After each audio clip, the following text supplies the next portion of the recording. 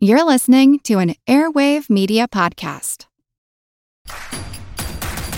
Introducing Royal Caribbean's newest ship, Icon of the Seas, the ultimate family vacation.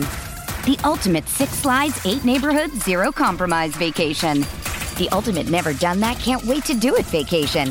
The ultimate chillin' by a different pool every day of the week vacation. This is the Icon of Vacations. Icon of the Seas, arriving in 2024. Book today. Come seek the Royal Caribbean. Ships Registry, Bahamas. This time of year in northern climates, a variety of animals, large and small, are hibernating. But you might be surprised to learn that there are different kinds of hibernation, and that bears in particular have their own special way of slowing down their body's processes. I'm Jim Metzner, and this is the Pulse of the Planet. There's 2 types of animals that hibernate, bears and certain rodents, and the way they hibernate is really quite different.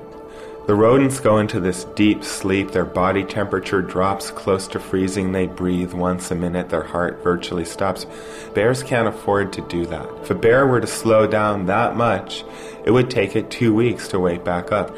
So when a bear goes into hibernation, its body temperature drops just a little bit, about 10 degrees. It's still relatively close to its operating temperature.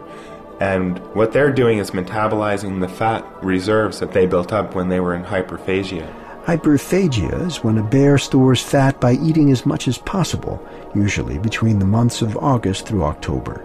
According to biologist David Shirakawa, bears are able to live on that fat during their long winter sleep by dramatically altering some of their bodily functions. Interestingly, though, they never have to wake up to defecate or urinate.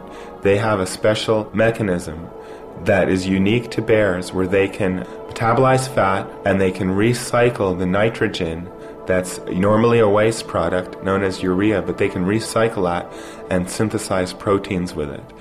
The mechanisms of bear hibernation are still not fully understood. However, animal physiologists are currently doing research that could someday have applications for the treatment of human diseases. Pulse of the Planet is made possible in part by the National Science Foundation and Virginia Tech, inventing the future through a hands-on approach to education and research.